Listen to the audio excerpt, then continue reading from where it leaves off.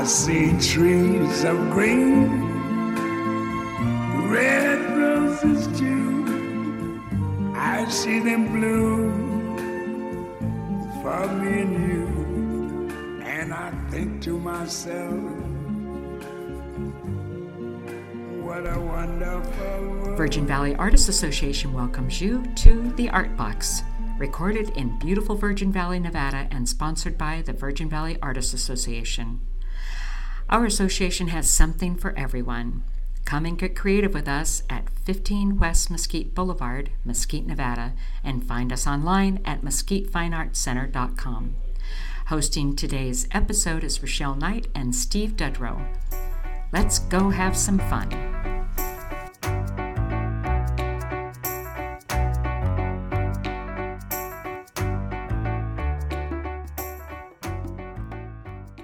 Hi, I'm Rochelle. And I'm Steve. Welcome to this episode of The Art Box. Hi, Kippy. How are you this evening? I'm good, Steve. How are you? Wonderful. Certainly glad to have you here with us. Thank you. I'm so happy to be here. We took Kippy around Gold Butte, and we put some miles on the car. Yep. We put some four-wheel drive miles on the car. Yes. So, and we picked a good day. It was only, what do you think, 98 instead of 112? I was going to say we gave the sunscreen a good run. Yes, we did. Yes, yes. Yeah, so we're all sitting here kind of red. I'll just say I'm burned. So, Kippy, you want to tell us a little bit about your early life? Absolutely. So I grew up in northern Michigan, a really small northern town on the Lake Superior shoreline. 2,500 people, 7 people per square mile. Very much a country bumpkin. Parents were hunters. We lived out in the woods. We had TV, but only for probably about 10 years.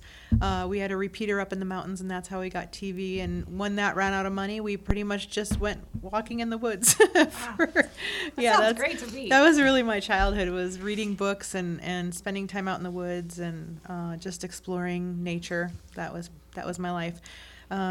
I was pretty much an artist my whole life.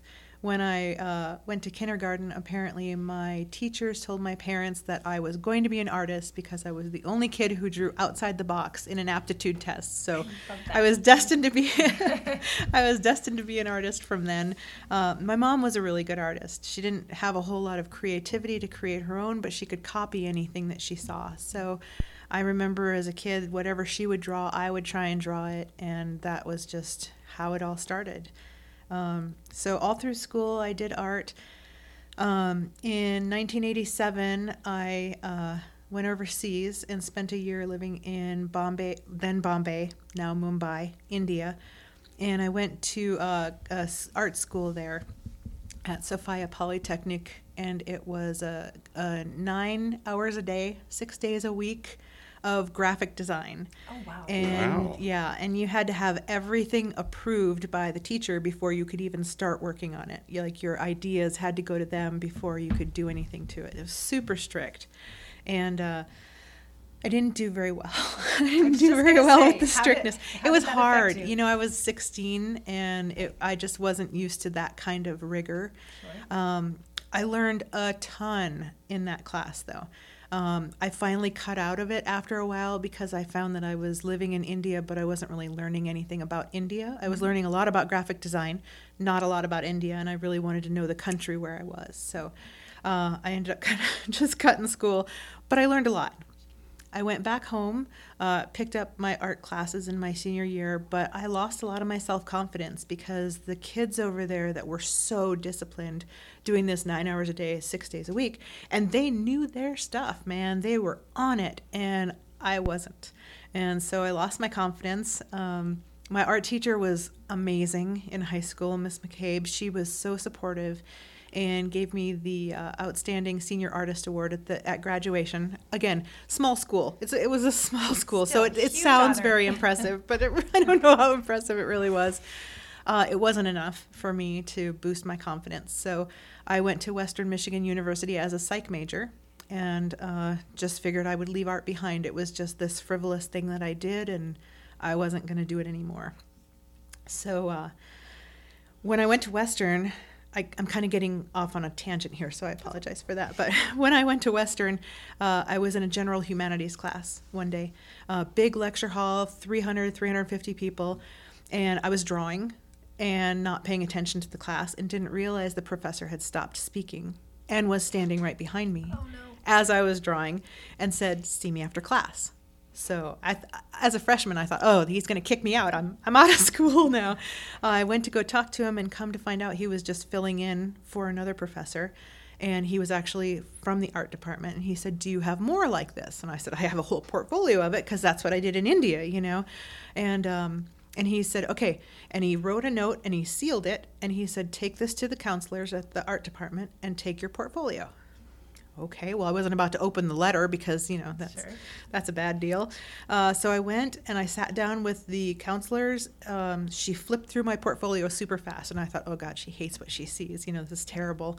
Read the letter, and she said, okay. She turns around and starts typing on her computer. She said, "What's your social?" Which is how back then, the old days, that's how they knew you at college, is you by your social. So what's your social? I told her. She turned around. She said, "You're now an art major with a psych minor, and I'm waiving your first year of classes."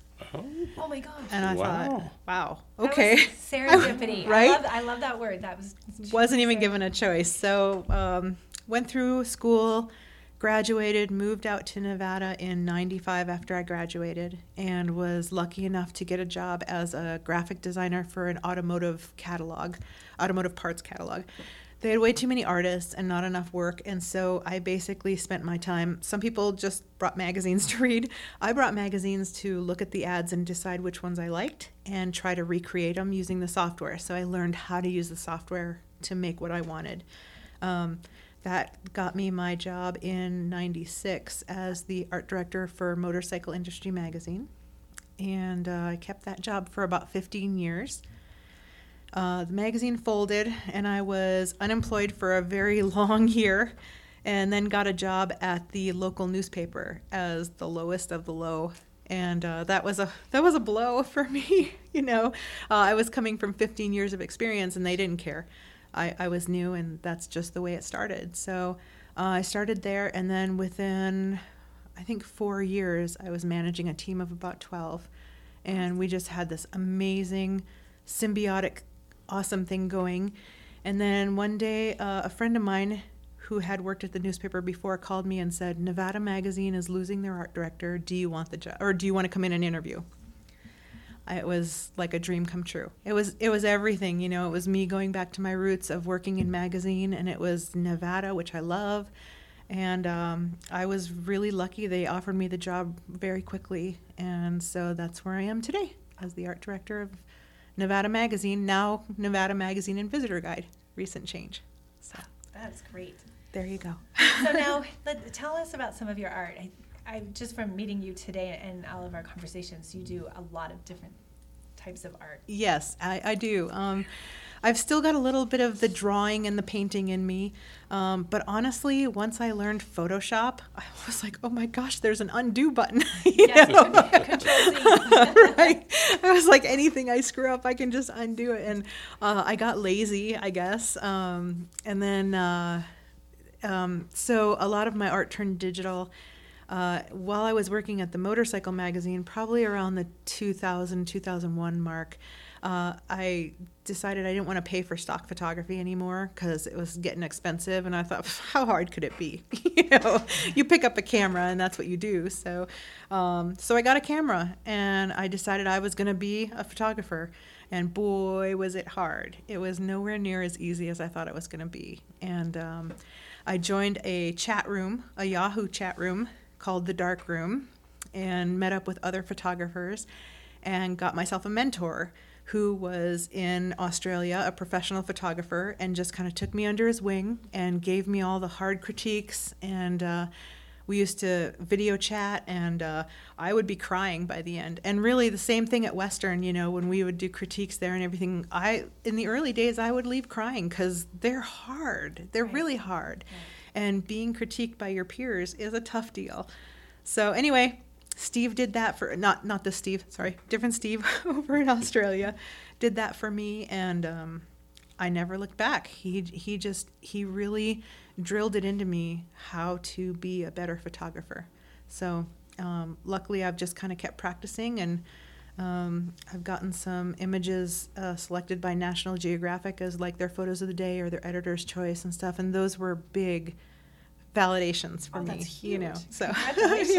yeah. So there's drawing, painting. When I was in college, I've taken 12 years of piano lessons. So when I was in college, I started composing piano music, and wrote poetry, of course, because didn't many of us write poetry? Yeah. So my ultimate goal in college was to write a book of my poetry, illustrated by me with my paintings, and to be sold with a CD of my music compositions. And how pretentious. I had an opportunity with a professor at real close to graduation. He wanted to, or he was taking a group over to Italy to study how visual art and audio art go together and how to make them work better together. But I didn't have the money, and I was graduating, and I thought, time for me to move on. So I didn't take that opportunity. Who knows what it could have been? Sure. You could have been interviewing a famous poet. I doubt it. I doubt it. But now she's a famous so photographer. So I'm a dabbler in a lot of things. What do they say? Jack of all trades, master of none, and that's pretty much what I do. So You're famous in my book. Well, thank you. It's a very small book. We're like, Kippy's I have a small book. So do you still play the piano? I do.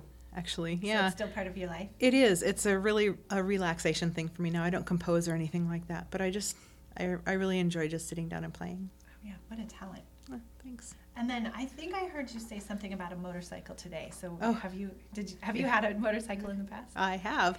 So when I started at the motorcycle industry, I've wanted a motorcycle my entire life. I always wanted to ride. And I started at the motorcycle magazine, and I thought, well, this is my perfect excuse to do so. Bought myself a 1985 650 Honda Nighthawk, and had it for all of about 3 weeks. When I wrecked it up in the mountains, I was riding with a friend of mine, and he was going fast enough to almost scrape the pegs on the turns, and I was not experienced enough to do it, but I was cocky enough to think that I could, Right. and I didn't. You wanted to keep up with him. Yeah, exactly right. So I took a curve too wide. Luckily, it was on the rock side and not the cliff side, and I just totaled the motorcycle and messed myself up a little bit. But so I sold the motorcycle for parts. There weren't very many parts that were any good on it anymore. Kind of the same with me. I have some parts that aren't very good on me either. But anyway, it's one of those things where I still have that itch of like, oh, I really want to be on a bike, but I still have the fear too of knowing what the medical bills were and what the recovery was like and all that kind of stuff. So it's kept me this side of owning a motorcycle. We'll see. We'll see what happens in the future. Yeah, that getting back on the horse, I think, would be really hard after that. After you know what it feels like to fall off. It's hard. Yeah.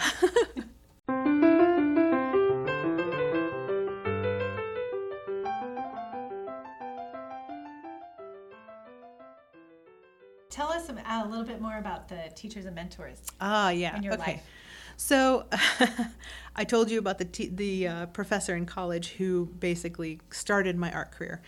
He became a recurring character in my college career, Richard DePoe, and he's retired now, lives up in the UP where I grew up, the Upper Peninsula of Michigan. And I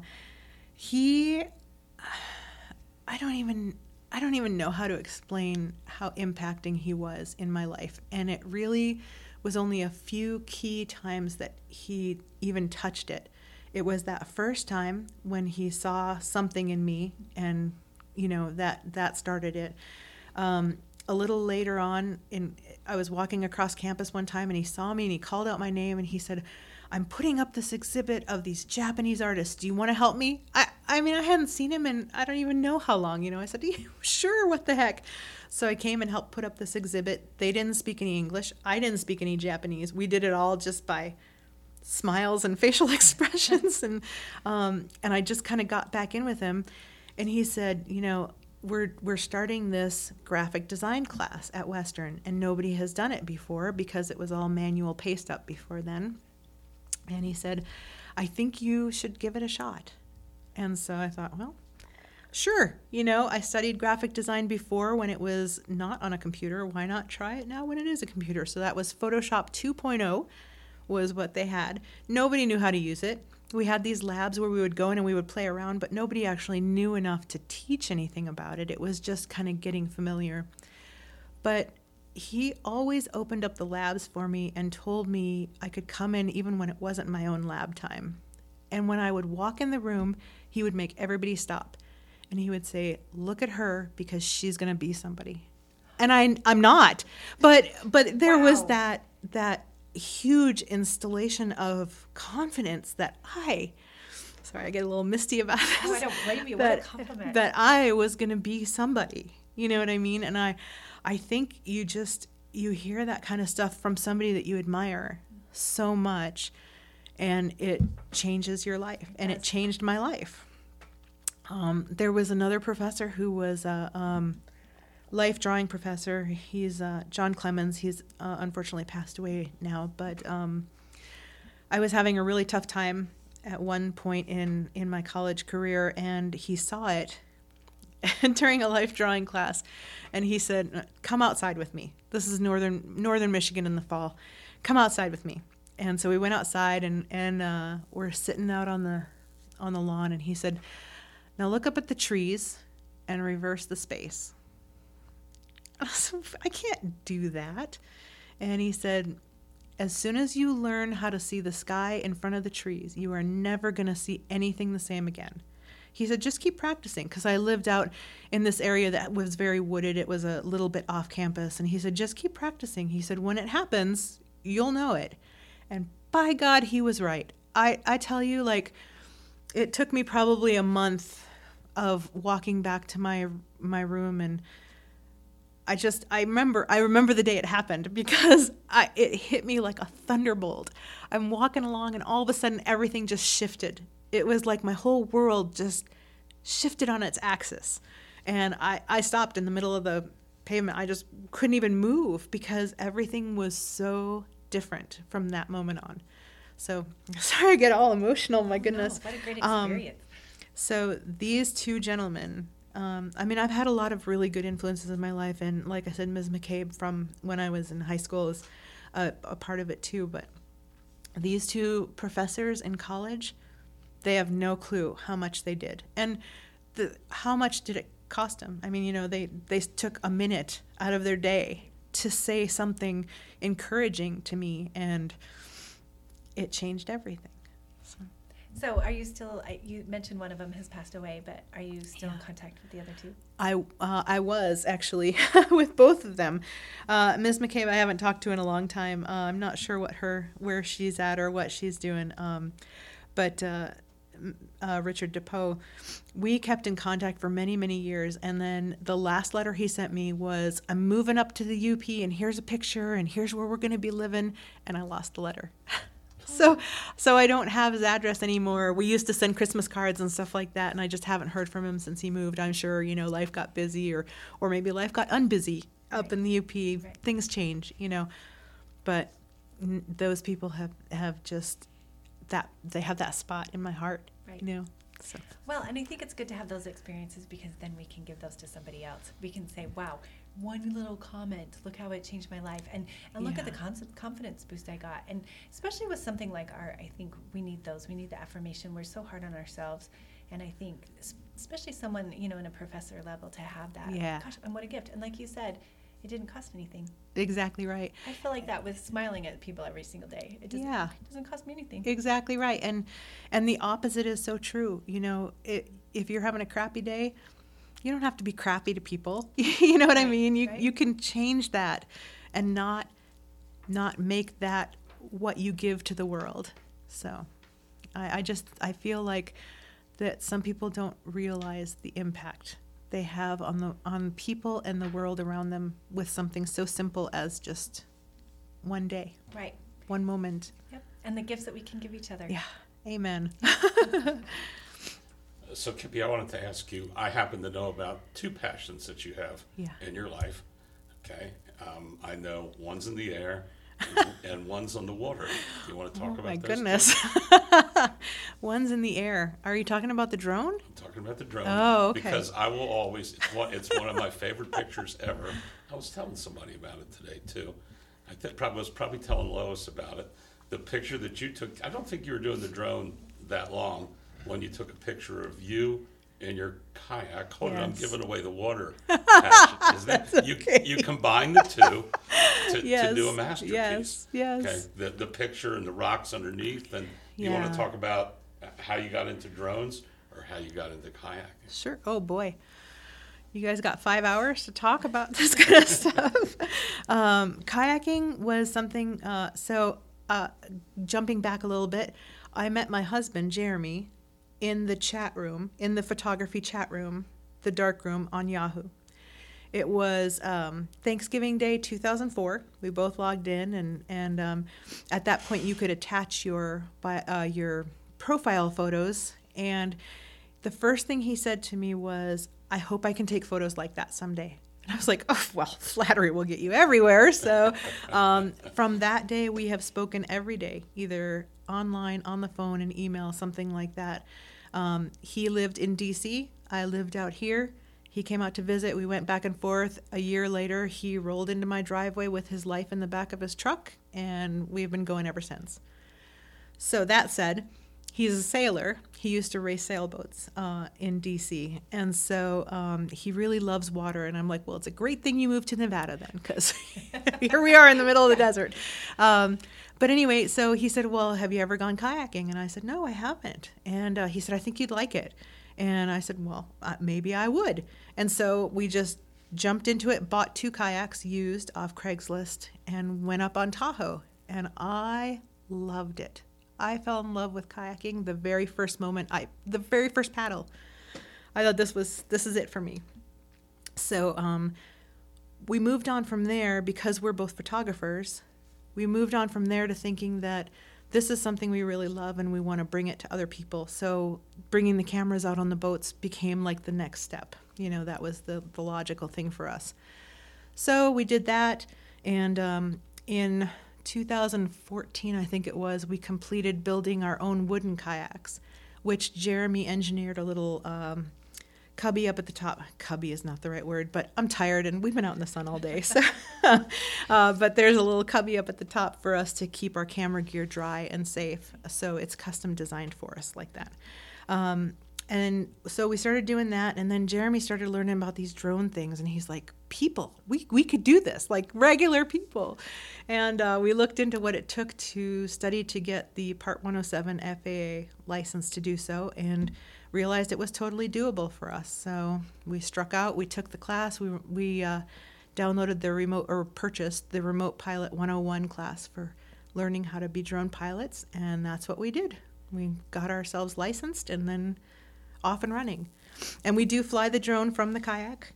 The box that we use for all of our camera gear is the same size box that they have for the drone, so we'll take the drone out and launch it from the boat. And it's really opened up a new world for us. As you said with that photo, the kayak photo up in Tahoe, that was one of the Nat Geo Editor's Choice and Photos of the Day.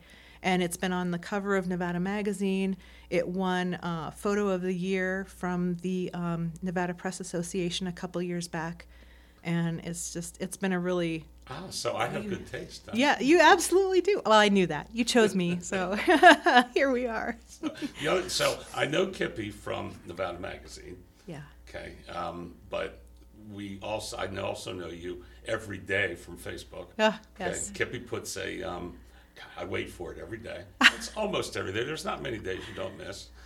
1, 2, 3. Yep. You put a number of things, and I have to read through each because they're always good, and I'm always laughing, or I get something out of it. Yeah.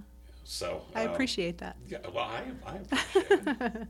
So, you want to talk about, and this is Rochelle's question, really, and it's had really good response from all of our guests. How do you handle the critic in your head? Yeah, I shut that crap down. I really, I don't really have much of a critic in my head, which I don't know if that's even a healthy thing. Maybe I'm just a narcissist. I'm not exactly sure, but I just don't, my way of handling and processing things that don't work for me are just to learn from them and not, I don't beat myself up over it. I consider myself, I don't know if I can even say this, but I consider myself a recovering Catholic, and I don't do the self-flagellation anymore. I just don't have any time for it in my life, and I don't feel it. Sometimes at work, there's the criticism that comes at work, but even that, it doesn't last very long. It just kind of rolls off, and I let it go. It just doesn't work for me, so I don't let it in. How healthy is that? I don't know. Is it good? We've never got an answer like that, have we?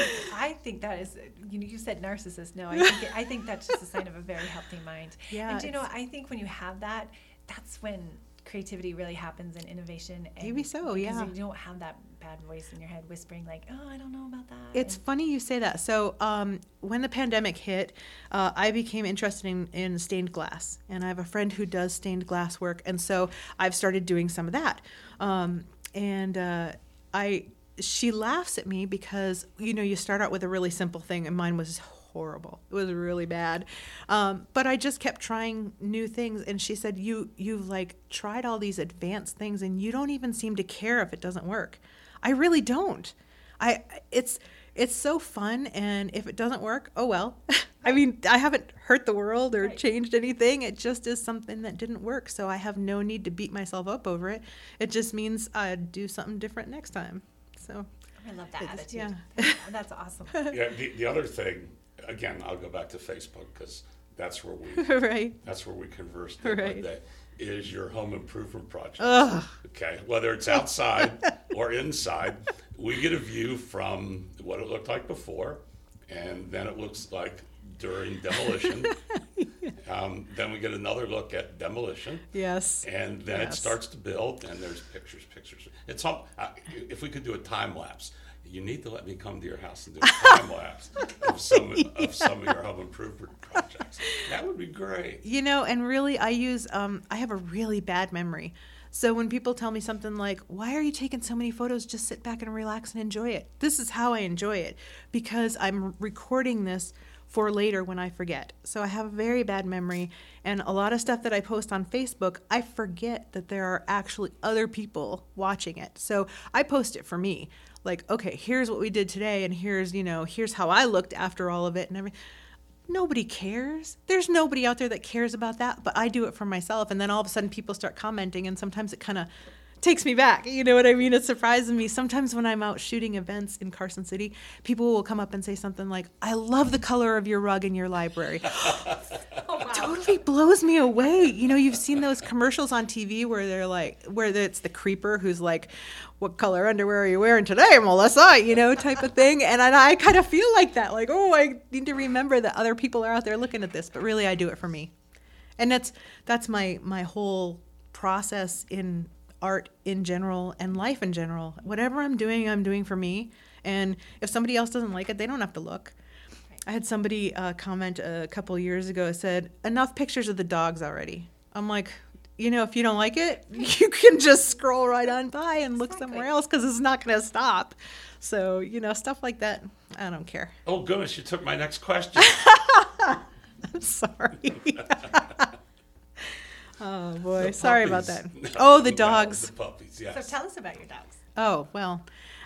So we have 2 dogs. One is an English lab named Larry.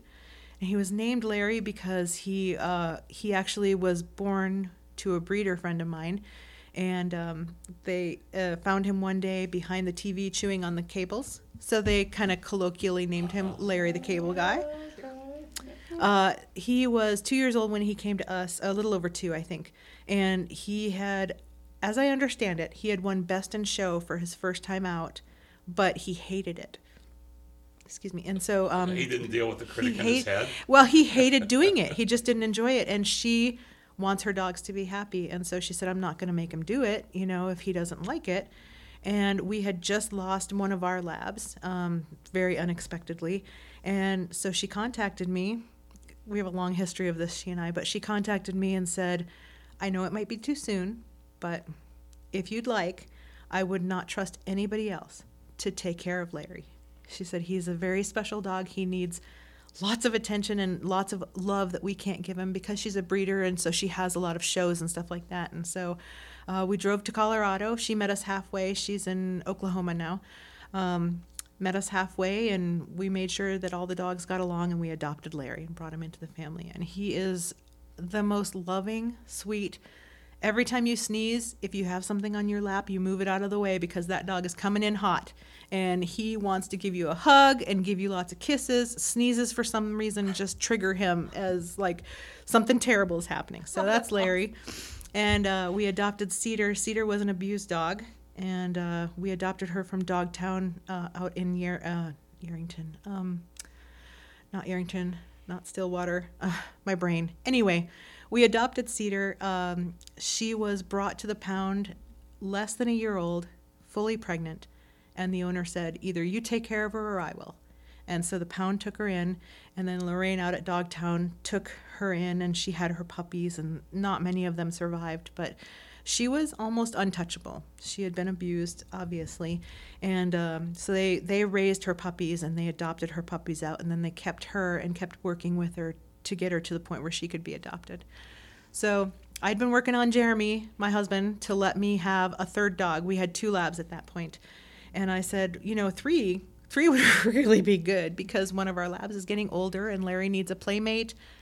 And that came Cedar. So we adopted her, and it's been a little bit of work. She still has her trigger issues, that bug her, but we know them now, so we can work with them. And it took us quite a few months to get her to eat food out of a bowl. We would have to put one piece of kibble on the floor and then back away and let her eat it, and then put another piece of kibble and back away and let her eat it. So now she eats out of the dog bowl like a big dog. And so we have Larry and Cedar, and we don't have kids. We have the dogs, and they're our kids, as you know, because you see 100,000 photos of them all the time. I get to see the family. Yep. Jeremy and Kippy's family. Yep. And it's beautiful. Yeah, thank you. Thank you.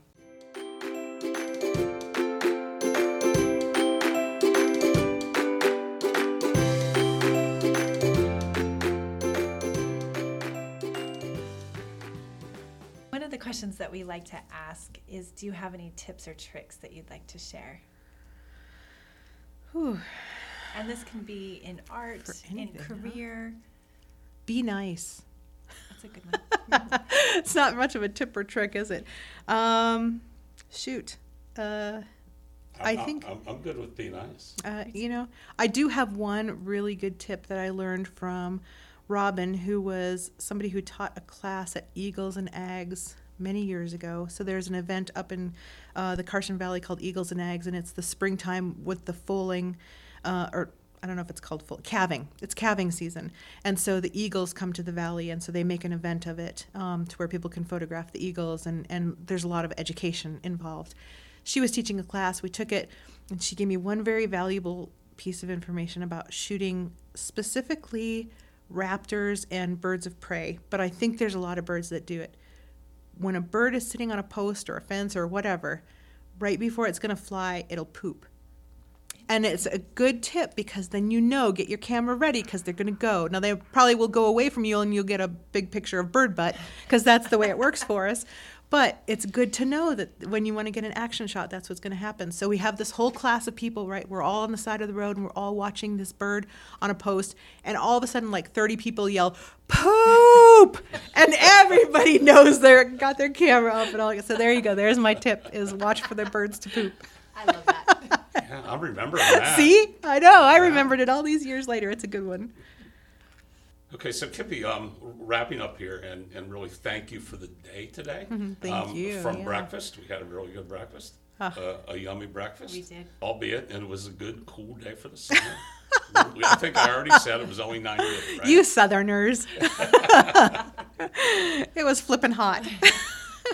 So what we like to ask, our last question is, what has inspired you this week? This question has plagued me. Oh, I'm not supposed to say that I know about it, am I? That's fine. I'm sorry. it has plagued me, though, because you kind of gave me a little warning that you might be asking something like this. And I don't know that I am easily inspired. And I think that's what I came to is in thinking about it is, gosh, I don't know. Or maybe I'm over-inspired. I don't know what the answer is. But I can tell you that today what inspired me, and I'm going to try not to be emotional about this, was the kindness that you all showed to me and Alex. Because we came down here not knowing what Gold Butte really was or how extensive it was and how much it took to get out to some of these places. And I've been wanting to come here ever since I knew about Gold Butte and knew that Steve was part of the Friends of Gold Butte and could take me out there and show me these really amazing things. I had no clue how like devoted you really had to be. You really got to want to be out there to get to some of this stuff. And it was more than Alex and I expected. And we are northern girls that don't do very well in the heat. And neither one of us are super fit. And we have a really grueling schedule for our trip right now. And there was a lot today that was making me nervous about our future plans. And you guys just switched on a dime. You changed all the plans. You went with the flow. You gave us options. You let us change everything up. And you affected our lives today. And you might not realize it, but you did. You did a really good thing. So thank you. Well, thank you. And I do apologize for not telling you. When I tear across this field, you need to put it in four-wheel drive to get up that hill. Because Kippy got, what do you think, 7/8 up the hill, and then her back tires started going spinning because I neglected to tell her, put it in four-wheel drive. I figured it out quickly enough. Yes, you did, and you got up that hill. It was a great day, and we really just appreciate you guys so much and just the extra above and beyond that you guys really did touch us. So thank you. That warms our heart. Thank you. Thank you. And I really enjoyed getting to know both of you. And I want to just finally say, tell about a gift that Kippy brought for all of us. And it was the most wonderful strawberries I have ever tasted. You reminded me I have more out in the car for you. Okay. I'm still thinking of them. That's the Carson City Farmers Market every Saturday morning at 8:30 to noon, I believe. And this is Rodriguez strawberries out of California. They are the best. Sorry for the little plug, but Oh no, worth the drive. they I think it's Rodriguez. Now I'm questioning myself, but I'm pretty sure that's the name of them. But anyway. Okay, if you find his website, we will put it on there too. Oh, that's nice. Thank you. Yeah. Kippy, once again, thank you for you and Alex. If Alex wants to say anything. Hi, Alex. for gracing us with your presence today. We had a great time. Thank you guys. Thanks so much. Wow, what a great interview. It was a great interview to end a wonderful day.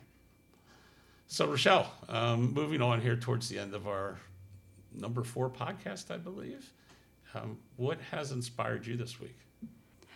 I've been working on July's themed competition, which is Let Your Dreams Fly. My inspiration for this painting is that I have 2 nieces that have recently graduated, one from high school and one from a master's degree program.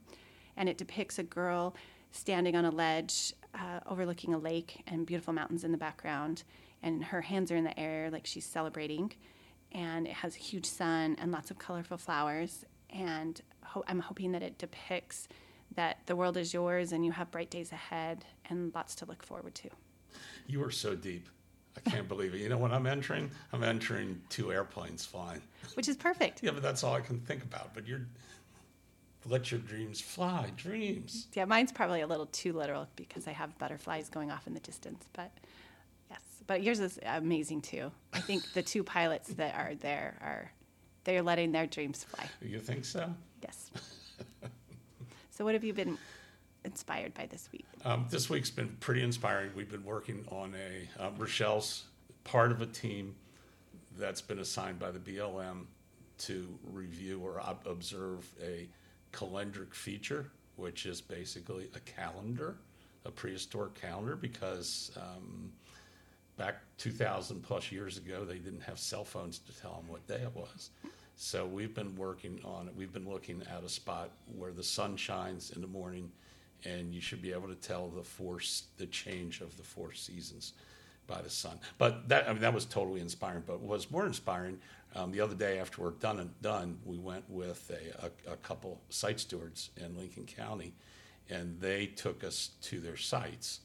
And the very last, I think it was the last one we went to, was interesting, but Rochelle and I were kind of off to one side looking at a rock, trying to see if there was any cultural carvings or anything on it, and looked up, and there was two big mountains full of hoodoos, and we'll put on the website what a hoodoo is, and then a saddle in the middle, and the saddle in the middle is the transition spot between the two mountains, so it was lower, and there was not a cloud in the sky, and that kind of takes me back to my art, because I have a hard time drawing the sky.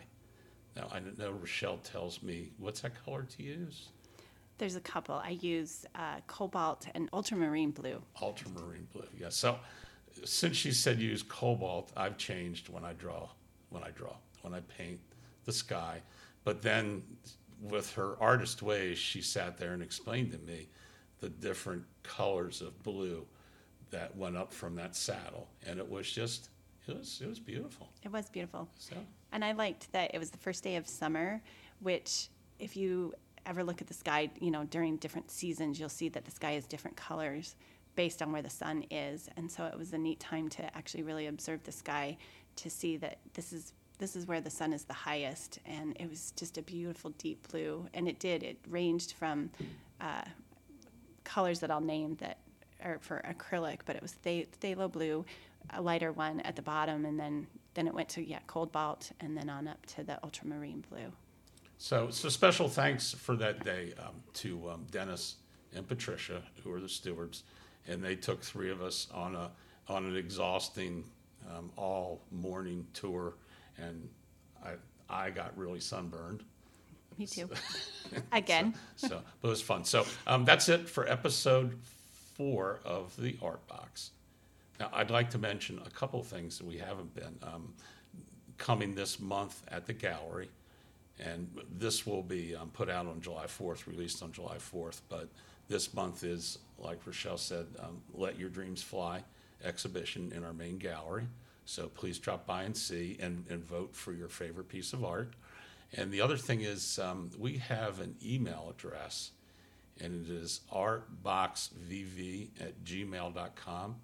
So please feel free to suggest guests or any other thing. If you have questions or you want a link for anything we've talked about, feel free to reach out to us. We will respond. So that's it. Thank you. Bye. Broadcasting from Mesquite, Nevada, in the scenic Mojave Desert, the Art Box sponsors thank you for listening. To find our next and past podcasts, visit us online at mesquitefineartcenter.com.